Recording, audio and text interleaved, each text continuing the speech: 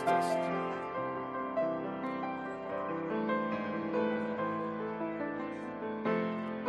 2-3-4-6. 2-3-4-6.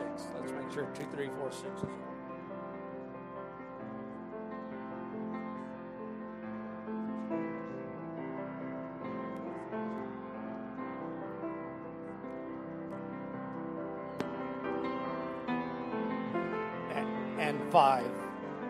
And five for the violin, please.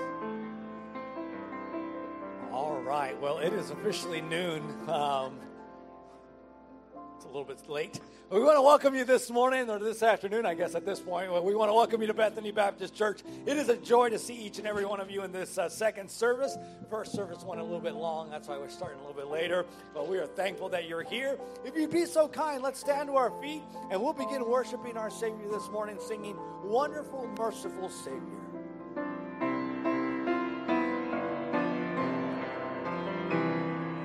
Wonderful, merciful Savior, precious Redeemer and friend, who would have thought that a lamb could rescue the souls of men? Oh, you rescue the souls of men. You are the one that we praise.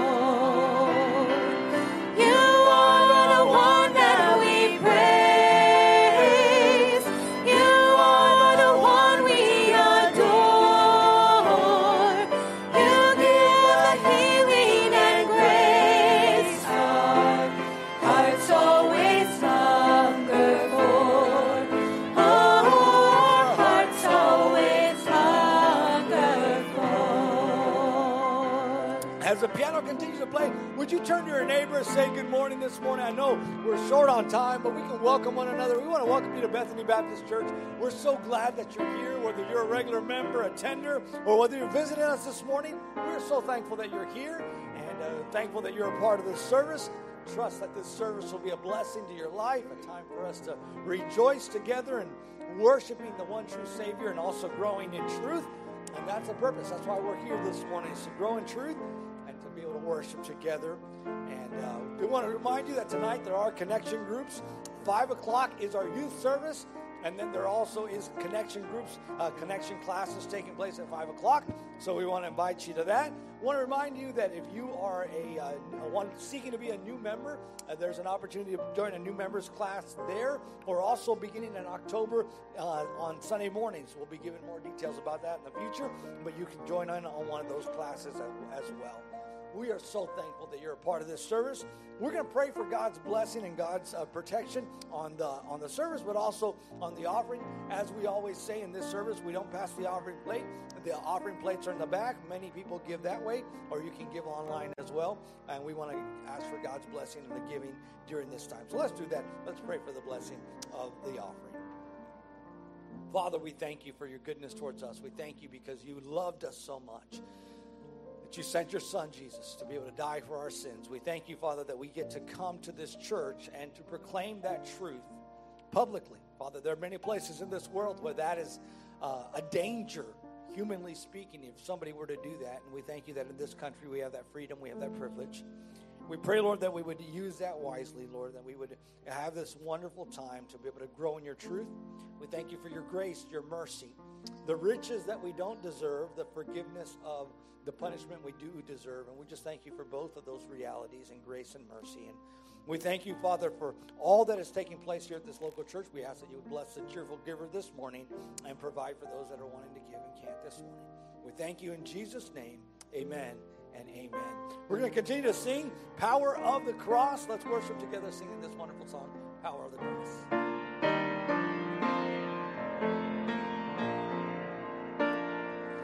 Oh, to see the dawn of the darkest day, Christ on the road to Calvary,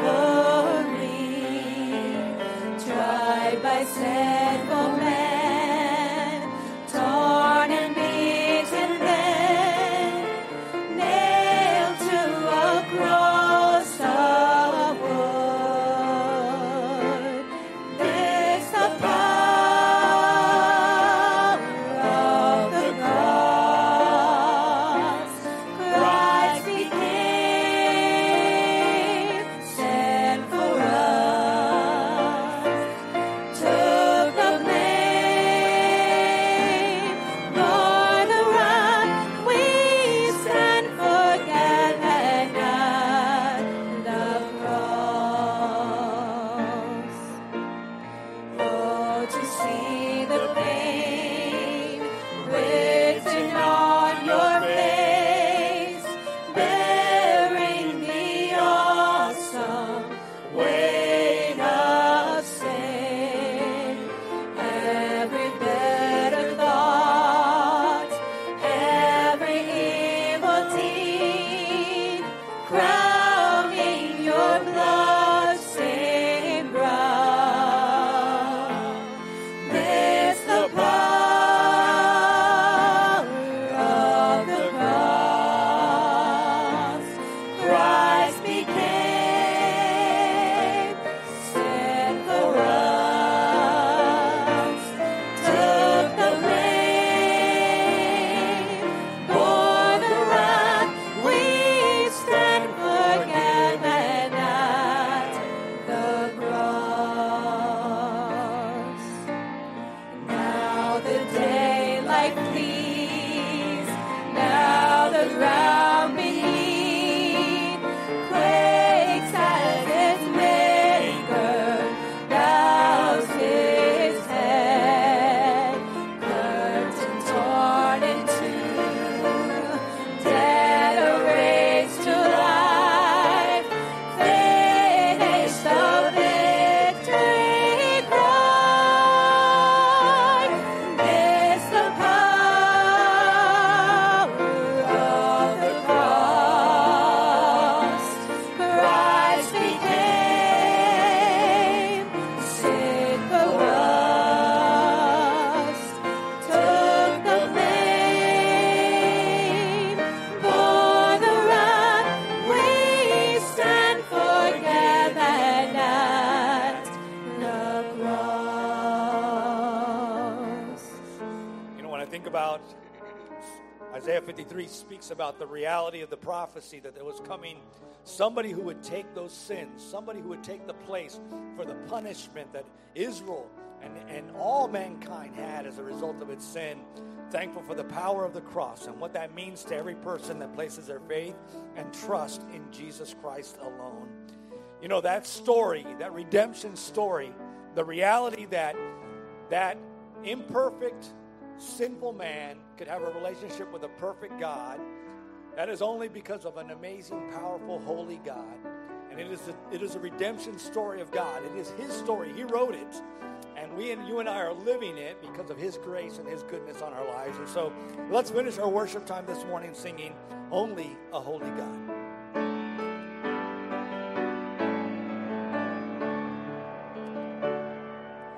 Who else commands all the hosts of heaven? Who else could make every king bow down? Who else can whisper and darkness trembles? Only a holy God. What other beauty demands such praises? What other splendor outshines the sun? What other majesty rules with justice? Only a holy God. Come and behold Him, the one and the only. Cry out, sing holy, forever a holy God. Come and worship the holy God. What other glory consumes like fire? What other power can raise the dead? What other name remains undefeated? Only a holy God. Who else could rescue me from my failing? Who else could offer His only Son? Who else invites me to call Him Father? Only a holy God. Come and behold Him, the one and the only. Cry out, sing holy, forever a holy God. Come and worship the holy God. Come and behold Him, the one and the only. Cry out, sing holy, forever a holy God. Come and worship the holy God. Thank you, worship team. Let's give a round of applause to the worship team. Brother Osweb, Brother Samuel, thank you guys. You may be seated.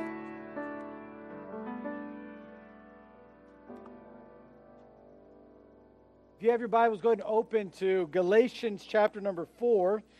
And let me start off by saying I'm so sorry that we're starting a little bit later. In our first service, we had one of our missionaries from Venezuela who was with us and sharing a little bit about what God is doing over there. And we went a little bit long on the service, so that's why we're starting late. But I'm going to try to get out the same time we always get out. We'll just try to cut the message a little bit shorter. That's why we only sang 3 songs so far instead of the normal 4. And for those that might be watching through the live stream, that's why we're starting late, all right? Especially Fernando. Fernando's always, almost every week, streaming. He lives in Seattle, Washington, and I really appreciate Fernando tuning in every week. But Fernando, if you're watching, that's why we're starting a little bit late. But we're so thankful for each one that has made it, and hopefully this will be a time in which we get to grow in our knowledge and what the Bible teaches. Galatians chapter number 4, we've been studying this book of Galatians. It's actually a letter that was written from the Apostle Paul to the Christians at Galatia. And we've been going chapter by chapter, verse by verse, as Paul is expanding on the message of the gospel. He wants them to understand what the gospel message is, what it means, and really what it does for us. And that's what we've been learning about it. And when you get to chapter number 4, the first 7 verses, he's finishing a thought from chapter 3, which is what the gospel does for us. It makes us heirs of God. And we studied that the word heirs there means a grown child, someone that was ready to receive an inheritance. And so Paul is giving the idea to the Christians in Galatia, you're not like new Christians. You're not people that know very little about the Bible, and I'm just hearing the gospel message for the first time. I'm hearing about this guy named Jesus that died on a cross for my sin. It wasn't something that was supposed to be new to them, but they've already been in the faith, and once you receive the faith of Christ, He's made you someone that inherits the realities that come with that, the position that comes with that of being a child of God. And so he's talking about that at the beginning of chapter 4, kind of tying in what he ended chapter 3 with. Then you see him give a passionate plea. That's what we titled it, a passionate plea to the Galatians to not go into a Christian life that is all about rules and regulations. It's not religion. He says, don't come to church just because you think, well, if I do that, then God's going to do something good for me. And if I don't, then I might get struck by lightning next time it rains. That's not what it's about. Religion teaches us to do that. Religion says, if you do really good, then God loves you. And if you do really bad, then watch out, something bad is going to happen to you. That's religion. Religion teaches us, well, you're not so bad after all. Because if you can do these things, that makes you a good person. And I've heard a lot of people say this, people that go to church and people that don't go to church. One of the ways that people that want to prove how good they are, they'll say this. There's a football coach, ex-NFL football coach for the Las Vegas Raiders that got fired last year. His name was John Gruden. And just this past week, he was in Tennessee and doing some sort of meeting there, and the media was there, and he was talking about the incident that happened. And if you don't know about the incident, they discovered some emails where he was using derogatory terms in his email against African Americans, had the N-word and other words that were very derogatory. So they fired him. And so now he's there in Tennessee just this past week, and he's saying, hey, I'm not a bad guy. I'm a good guy. I did a mistake, and I know it. I recognize it. But, hey, I'm a good guy. I've been married for many years to my wife. I've been faithful, and I go to church. I'm a good guy. I go to church.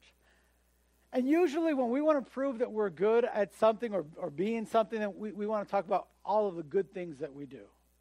I'm not a bad guy. I pay my taxes. I'm not a bad guy. I let the people that, get to a stop sign a little bit after me, I let them go first sometimes. Like, I'm a good person. Religion teaches us to focus on our good works. And Paul says, there's nothing good about us. The gospel, the message of the Bible is there's nothing good about us, but we can be made good by what Christ did for us. Say, I'm not a good person because I'm here at church this morning. What makes me a good person is what Christ made me to be. You see, when we put our faith in Jesus, He turns you from a sinner to a saint because of what He did on the cross. His work makes us good people. His work makes us holy. So we got to think about that and remember that. And Paul is saying to the Galatians, just remember this. The gospel, the reason you're a good person is the gospel, not you. So he makes a passionate plea. Don't walk in and don't live your life like a religious person, because you'll be frustrated and it doesn't end well. Then in verse number 19, we learned this last week, a pursuit. A Christ-like pursuit. The gospel makes you to live a life with a different kind of purpose and pursuing something great in your life, and that is to be Christ-like. This morning, in these last 10 verses, we find an illustrated picture that Paul is going to paint. See, the gospel is transformative. It changes our purposes, our pursuits, but it also changes our practice. It changes who we are, it changes where we're going, but it also changes what we do. And so the Apostle Paul begins to paint a picture for the church at Galatia to say, I want you to picture what the gospel does. Now, I love pictures. Okay, they say a picture is worth 1,000 words. And it really is. I could sit here, for instance, and talk about a beautiful White Castle that is in Europe that extends above the trees, that has peaks that are just gorgeous, and I can describe it to you in the color it's painted. But if I just put a picture, it does more than what I can describe. I can tell you the building that leans 4 degrees one way, 183 feet on one side, 185 feet on the other, and I can tell you that it's in Italy. But I can tell you what it looks like, or I can just show you a picture. And it seems like the picture just does that much more. I can tell you, the earth is pretty insignificant. It's actually pretty small. When you look at the great big picture of our universe, really, the earth is something that is really just so insignificant, or I can show you a picture of it. In fact, you can't hardly even see the earth in this picture. This is known as the pale blue dot. Voyager, which was one of the first NASA ships to go out into our solar system to take pictures of things, turned around. They sent a command and say, turn around and take a picture right before. This was at 3.7 billion miles away from Earth. And I know it's really hard with our screens here, but right there, there's like a little ray of light. And if you can see a white little dot right in the ray of light, that's the Earth from 3.7 billion miles away. When the photograph finally came in, NASA said it's just like a pale blue dot in the expanse of our solar system.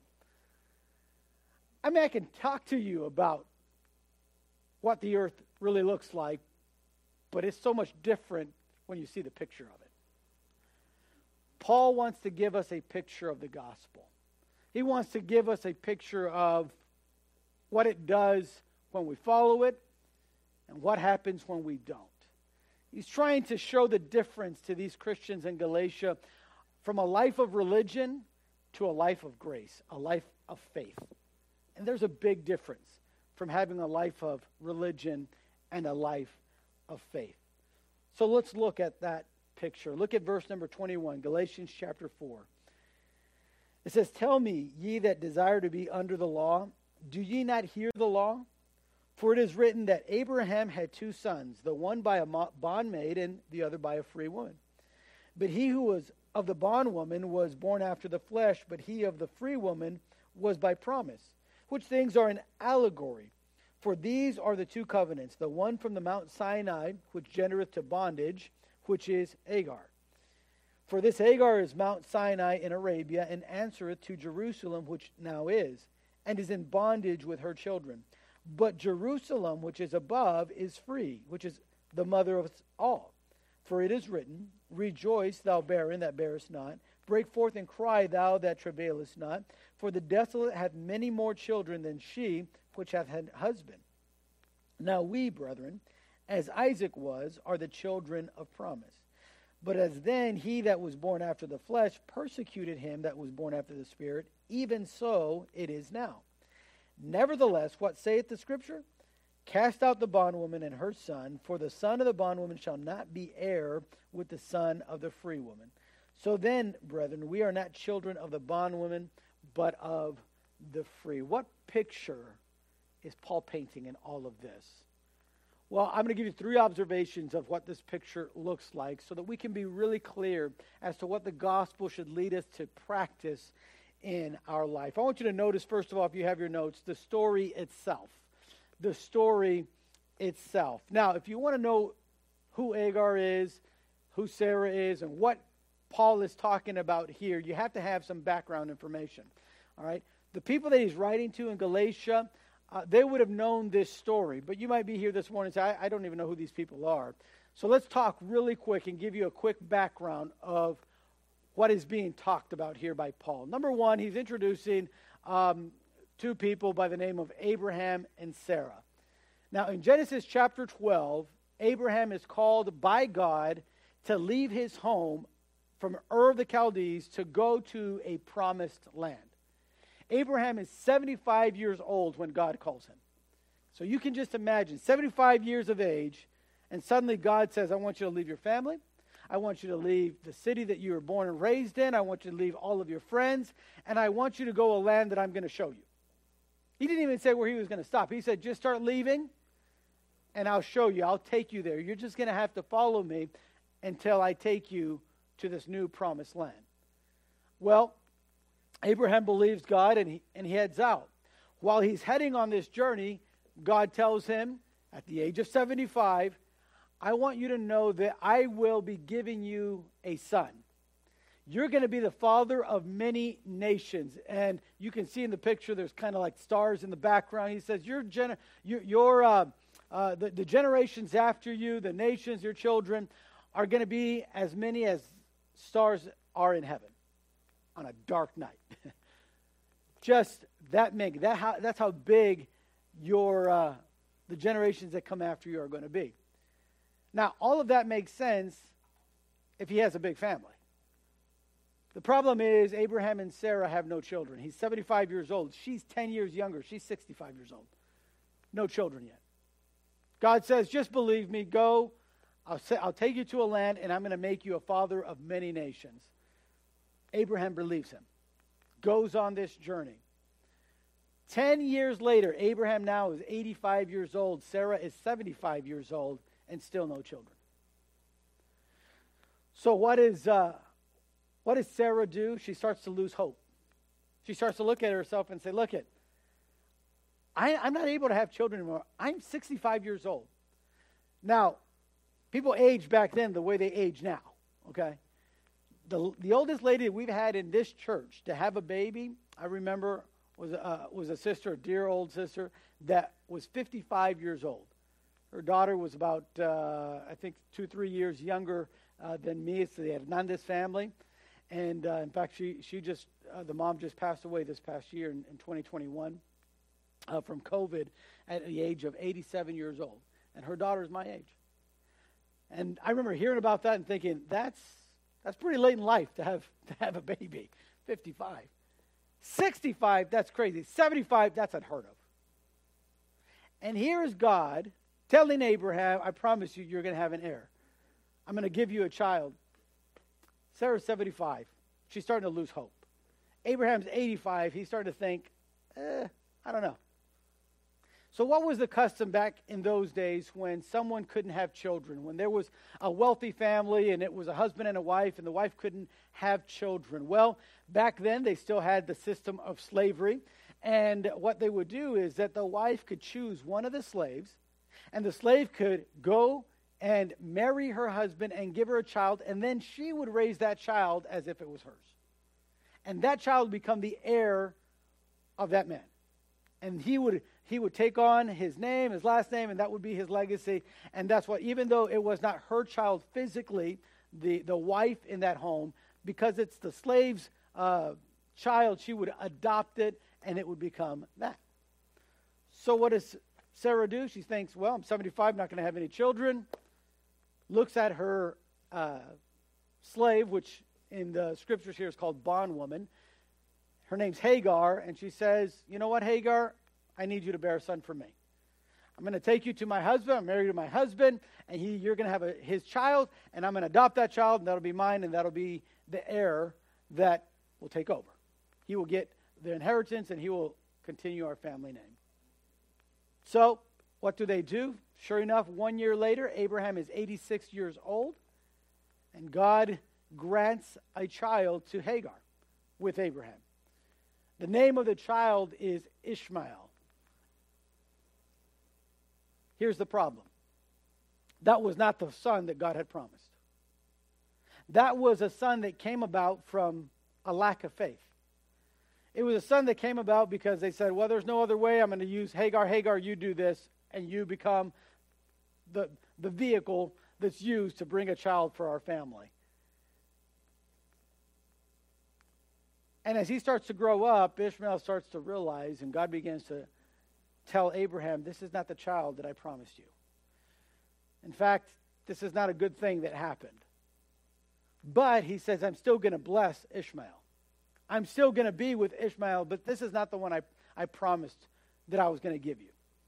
He said, the promise was that Sarah was going to give you a child. This is Hagar's child. This is not from me.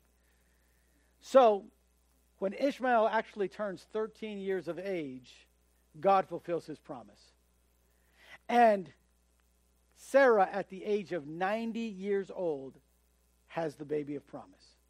They name him Isaac. Isaac literally means laughter. That's if you're wondering, if your name's Isaac, the meaning of your name means laughter, joyful. So this is the baby that they've been waiting for. God told Abraham when he was 75 years of age, I'm going to give you an heir. When he's 100, it finally comes. By the way, there's a lesson, the message is not on that, but there's a lesson in just being patient in God's promises there. 25 years he had to wait for this to happen. But it was miraculous. Sarah at 90 years of age has the baby. And now Isaac is born. Isaac, of course, is the true heir. He is the one that's going to receive all that Abraham has. And now that Isaac is turning 2 years of age, they're celebrating him. And at that celebration, at that party, Ishmael begins to be very cruel to Isaac. So cruel, he's about 15 or 16. He's making fun of him. He's being mean to him. It's to the point where Sarah goes to Abraham and says, you have to ask Ishmael to leave the house. He's crazy. He's wild. The Bible says he was a wild man. In other words, he's a teenager that nobody could control. Not even his mother could control him. And so Abraham has to kick Hagar and Ishmael out of the house, and Isaac remains as that heir to Abraham. He is the child of promise, the child that came about by faith. That's the story of Abraham, Hagar, and Sarah. So now Paul is using that story in verse 21 all the way down to verse 31 in Galatians 4. Why? What is he trying to teach us? What is it that we're supposed to know? Well, he uses this as an allegory to represent Hagar being the law, because we've been learning about the law, and Sarah representing faith. And what that means to us as Christians. How does that connect to the gospel? Let's go through that real quick this morning. Number one, Hagar, the bondwoman there in your notes. Hagar, as I said, was Sarah's slave. She was her personal handmaiden. She would do whatever Sarah was asking, and there she is doing what Sarah asked and having a child with Abraham. But it was a child born out of the flesh, not out of faith. It was a lack of faith that took her to do that. It was a lack of faith that drove her to make that decision. And in Romans chapter 9, verse 7 and 8, we find that God had told Abraham, that's not what I'm promising you. I promise you an heir by faith. You're never going to receive God's promises by doing good works yourself, by trusting in your own good works, by trusting in what we would call the flesh. That means trusting in yourself. I know we live in a world today that says, oh, just follow your heart. The Bible says your heart's deceitful. Don't trust your heart. Okay? The decision that Abraham made was following his heart. Saying, okay, it's the only way I can see it happening. But you see, faith is believing what I cannot see. Faith is believing what God has promised, what God has said. A lack of faith drove Abraham to go with Hagar. Drove him to Hagar, who is a picture of the law, good works, the 10 Commandments, religion itself. She's a picture of that. Then you have Sarah, the free woman. Sarah was Abraham's wife. She wasn't a slave. She was a free woman. By the way, when a child was born, as in Hagar's case, when she was a slave, that child was a slave. Even though he was the owner's son, he was still positionally just a slave. When the child of the wife was born, that child was a true heir. If you want to think of it this way, if Abraham was a king, the next one that was going to go to the throne would have been Isaac, because he was born of his wife that wasn't a slave.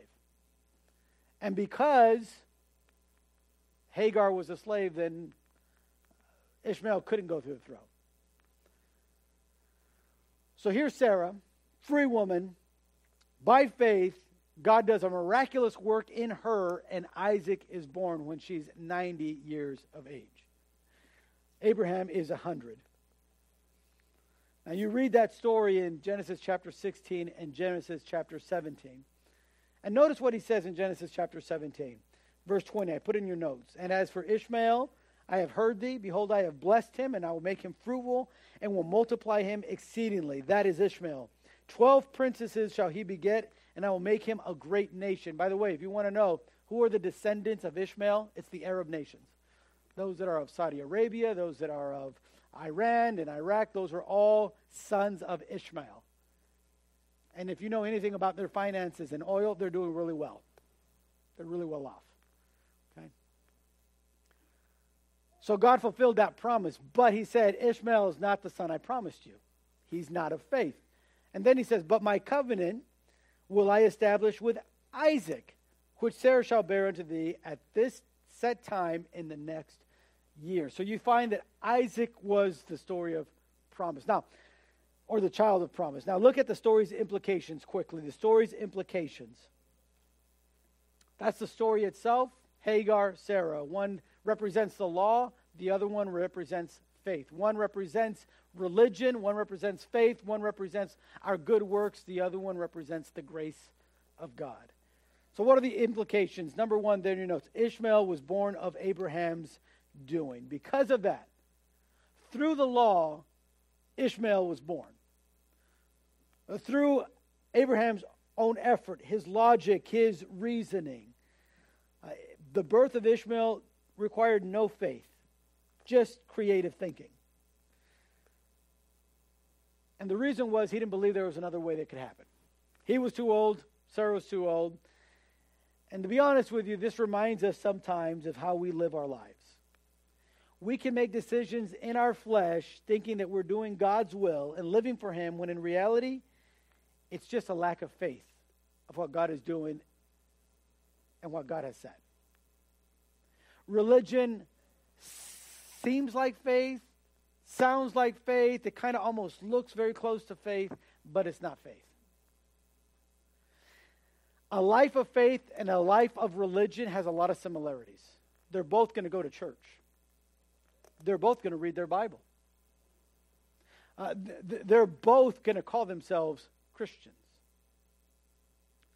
The difference is in what they're trusting. The religious person is trusting, I got to be good enough for God to accept me. So all my good works is so that God will praise me and say, you did good. Good job. You're a good person. The person of faith realizes it's the grace of God that makes me good. And so what I do, any good work that we would call a good work that I do, is by God's grace and God's grace alone. The person of faith says, I'm not a good person. My thoughts are evil. A lot of my actions are evil. The way I behave sometimes is evil. But the goodness that I have is by the grace of God. He's made me good. He's forgiving me. He's made me his child and heir of God. That's the difference between the religious person and the person of faith. The religious person is relying on his works for God to forgive him, for God to have favor in his life. The person of faith is relying on the grace of God.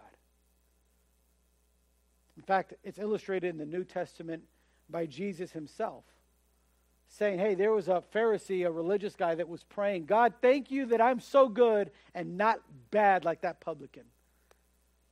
And the publican's prayer, this man who wasn't perfect by any means, that had a God's grace in his life, this is how he prayed. He prayed with his head down. And he said, God, be merciful unto me. That's the difference between religion and faith, between good works and grace. So we see Ishmael was of Abraham's doing. Isaac was born of God's doing. It should not have been possible whatsoever for Isaac to be born. A 90-year-old woman and a 100-year-old man. But God made it happen. That was of God's doing. That was because they believed that God would do what he said he would do. Listen, I can just imagine. Can you imagine as a couple talking what they're talking about? Abraham and Sarah. Like, hey, Sarah, I'm 75. God said this. You're 65. Let's just believe him. They leave their land. They leave their friends. They leave everything they know. 10 years later, still nothing. 20 years later, still nothing. 24 years later, nothing. So God himself comes by and says, by this time next year, you're going to have your baby. Sarah literally starts laughing. I don't blame her. She's 89. I'd be laughing too. But God says, if you believe me, just by faith, I'm telling you, I'm going to make it happen. And a 100-year-old man and a 90-year-old woman conceive and have a child. And name him Isaac. It was God's doing. It was just a miracle that God did. What's the story's application then? What is Paul trying to apply to them? Right? Knowing that background, knowing what verse 23 says, hey, Hagar was after the flesh, Sarah was after the promise. These are allegories. He's saying they're trying to tell you, go back and live a religious life. Paul is saying that's Mount Sinai. By the way, Mount Sinai is where God actually gave Moses the 10 Commandments. That's why he's saying that. He said that's where Jerusalem is right now. All the Judaizers, those teachers, they're telling you, follow the law, be religious, be religious. He said, understand that that's only going to lead you into bondage, frustration in your life, and you're never going to be able to do it. I don't know about you if you've had this or not. You ever ran into somebody that their attitude is always, I can't. Right? Like, we're going to do this. Oh, I can't do it. I'm just no good. I can't. I'm no good at sports. I'm no good at music. I'm no good. And they're just everything they're no good at. We would say that's somebody that lacks a lot of self-confidence. They're always down on themselves, right? If you ever talk with someone like that, it's really hard sometimes to get to convince them, to make them understand, listen, you're a lot more than you think you are, right? And here Paul is trying to paint this picture. Look, you go into the religious life, that's going to be you the rest of your life. Oh, I'm not good enough. I got to do this, I got to do this. And you know what? Something's going to happen in the week and you're going to mess up. And then you're going to be like, oh, God's mad at me. God is mad at me. He hates me. And then you think, well, maybe if I pray 5 times, that'll erase the one I missed, and I'll make up for it, and now God will be happy with me. Yeah, I missed the last 3 Sundays, but if I go the next 4 Sundays, that makes up for it, right, God? How frustrating of a life is that? It's frustrating. And Paul says, don't go. That's a life of bondage, of slavery. Don't go that way. A life of faith is very different. A life of faith focuses on the promises of God and the work of God. And you're going to live with the peace of God in you. He said that which is above in verse 25 or 26. Jerusalem, which is above, is represented in Sarah. Listen, heaven is so much sweeter because that's the kind of heaven it is. You live with a God that loves you no matter what you do. Because that's the reality. God loves you no matter what you do.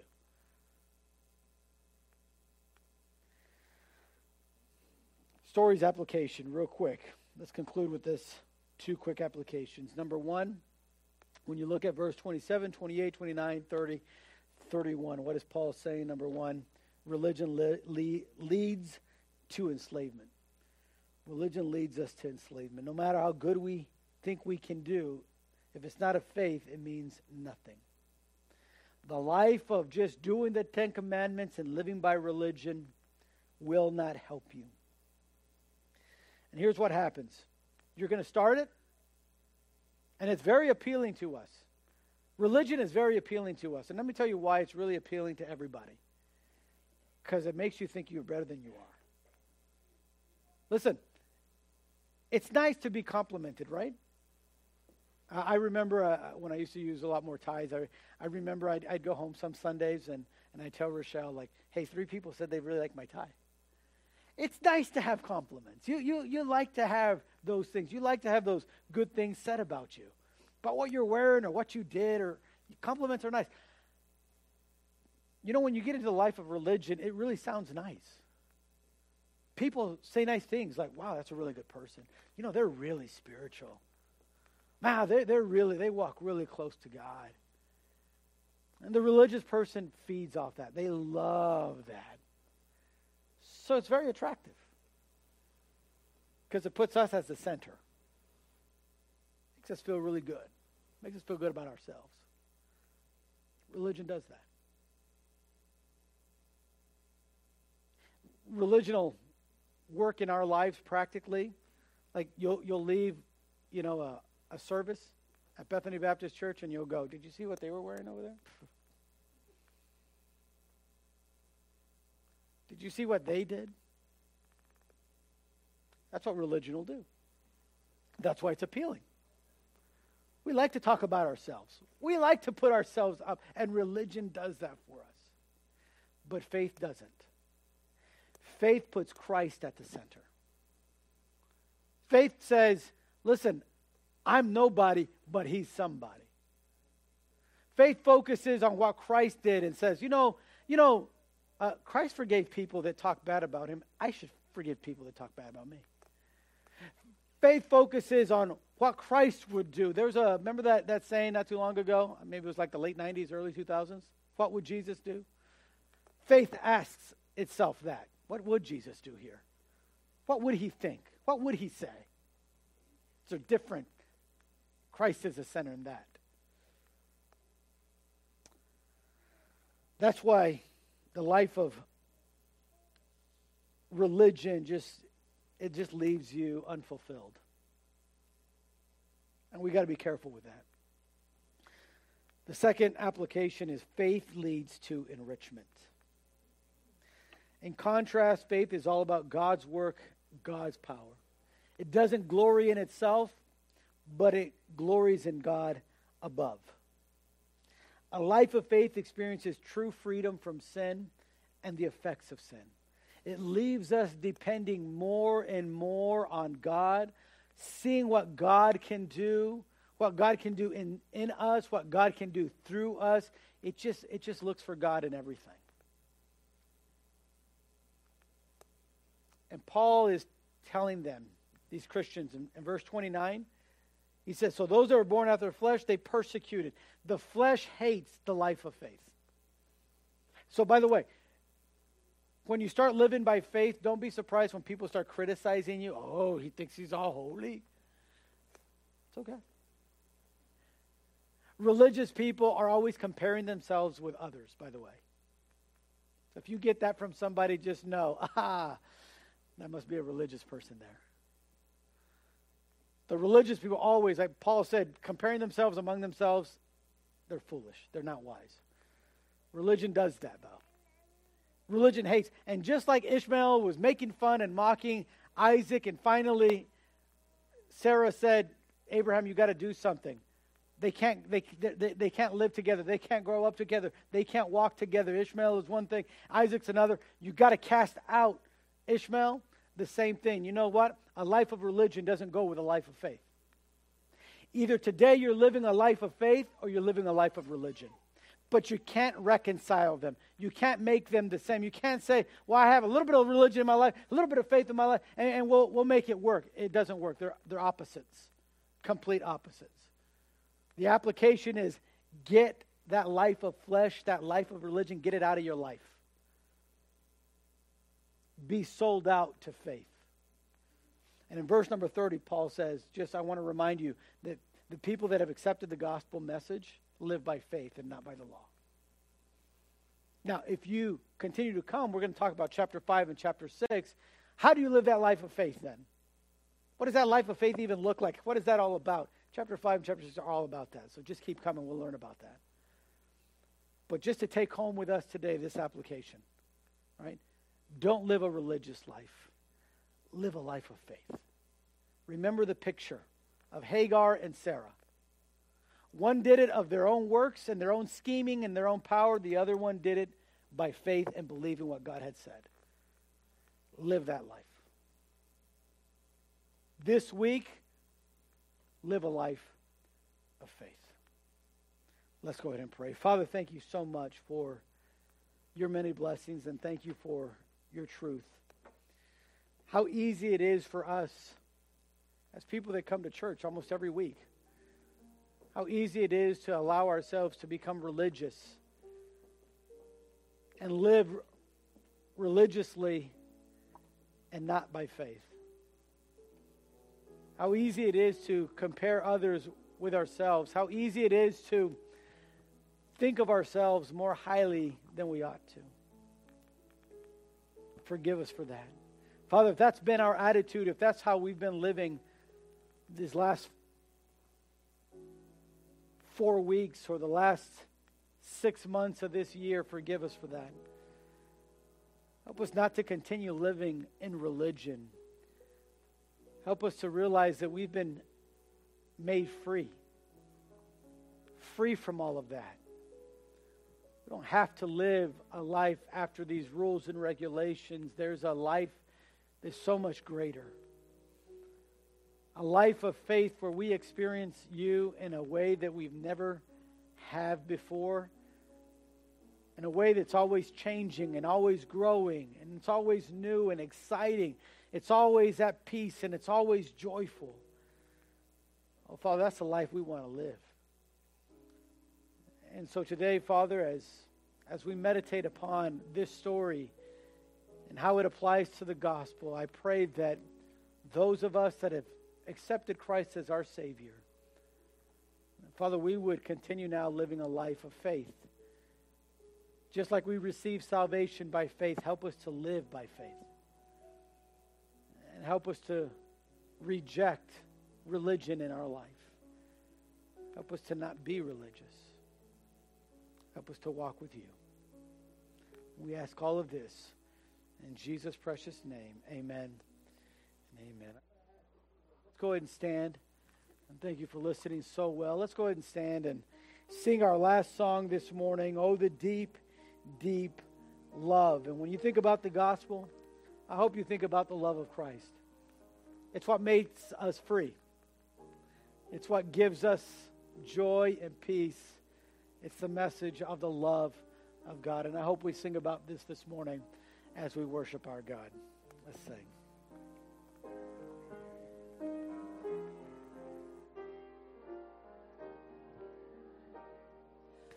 Oh, the deep, deep love of Jesus, vast, unmeasured, boundless, free, rolling as a mighty ocean in its fullness over me. Underneath me, all around me, is the current of your love, leading onward, leading homeward, to your glorious rest above.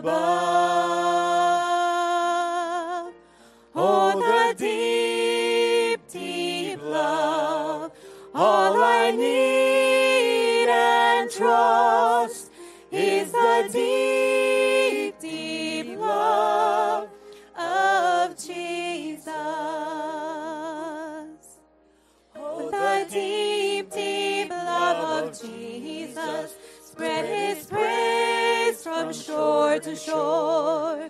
How he came to pay our ransom, through the saving cross he bore. How he watches o'er his loved ones, those he died to make his own. How for them he's interceding, pleading now before the throne. Oh, the deep, deep love